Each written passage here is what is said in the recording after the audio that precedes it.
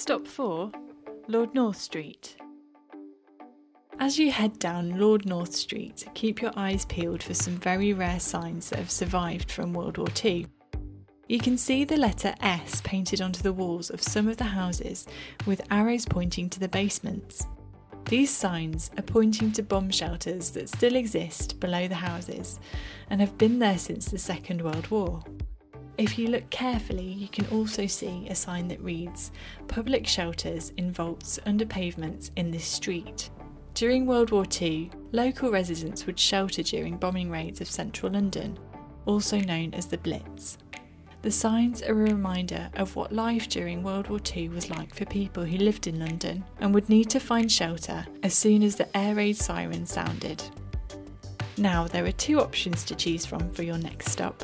There's a playground and toilet facilities that you can go to if you want to take a break, or you can carry on to the next part of our tour, which is the historic Houses of Parliament.